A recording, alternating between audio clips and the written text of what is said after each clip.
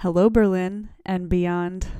It's your girl Sam coming at you from Berlin, Germany, just giving you an American's perspective on living abroad and talking about whatever the heck is on my mind.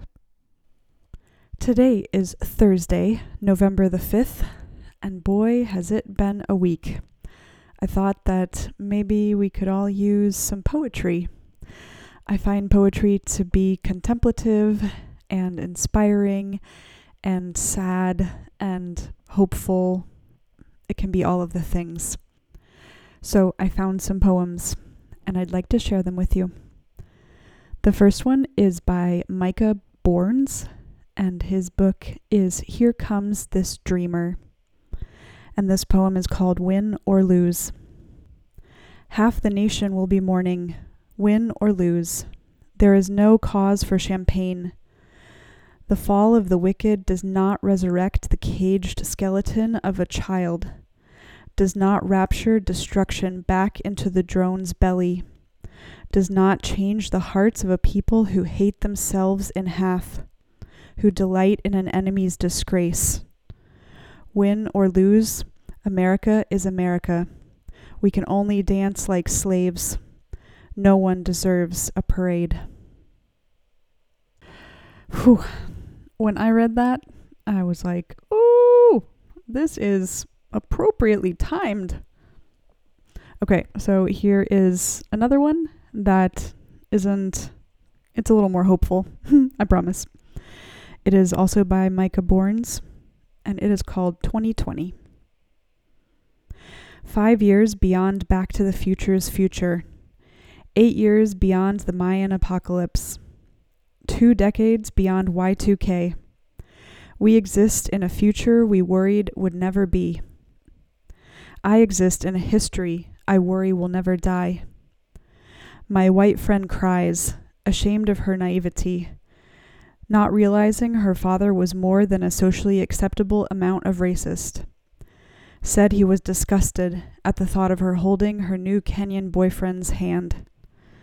I thought of the hugs we'd shared, of how repulsed he would be by our gentleness. I thought of King's dream, still a dream. I thought of Langston's dream, still deferred. I wondered how short the fuse must be by now. I thought of Frederick Douglass, of his marriage to a white woman in the 1800s, shortly after his first and black wife stopped dreaming forever. I thought of dreams. I thought of future, of how it will disappoint me, of how it is 2020 and we still don't have flying cars or hoverboards. I thought of time, of how it will not save my children. I thought of love, of how it always takes courage no matter what century it is beaten and burning and dreaming in. So if you like poetry, I recommend Micah Borns' book, Here Comes This Dreamer. Next up, we have Hope is the Thing with Feathers by Emily Dickinson. Hope is the thing with feathers that perches in the soul and sings the tune without the words and never stops at all. And sweetest in the gale is heard, and sore must be the storm that could abash the little bird that kept so many warm. I've heard it in the chillest land and on the strangest sea, yet never in extremity it asked a crumb of me.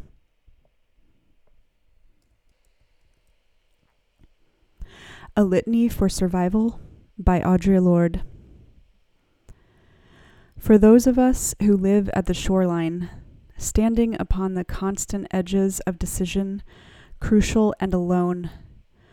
For those of us who cannot indulge the passing dreams of choice, who love in doorways coming and going in the hours between dawns, looking inward and outward at once, before and after, seeking a now that can breed futures, like bread in our children's mouths, so their dreams will not reflect the death of ours. For those of us who were imprinted with fear, like a faint line in the center of our foreheads, learning to be afraid with our mother's milk, for by this weapon, this illusion of some safety to be found, the heavy-footed hoped to silence us. For all of us, this instant and this triumph, we were never meant to survive. And when the sun rises, we are afraid it might not remain. When the sun sets, we are afraid it might not rise in the morning. When our stomachs are full, we are afraid of indigestion.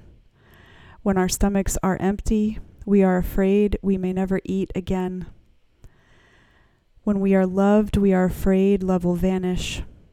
When we are alone, we are afraid love will never return.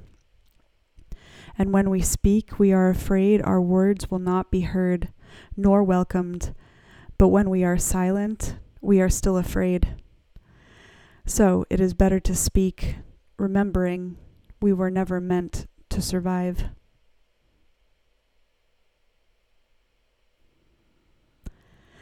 And finally, we have Perhaps the World Ends Here by Joy Harjo.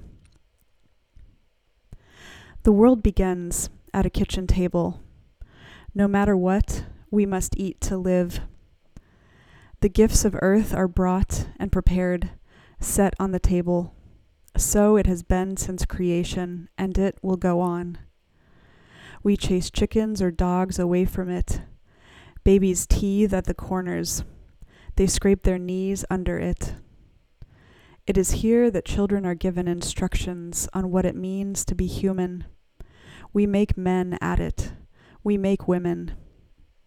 At this table we gossip, recall enemies and the ghosts of lovers. Our dreams drink coffee with us as they put their arms around our children. They laugh with us at our poor falling down selves, and as we put ourselves back together once again at the table.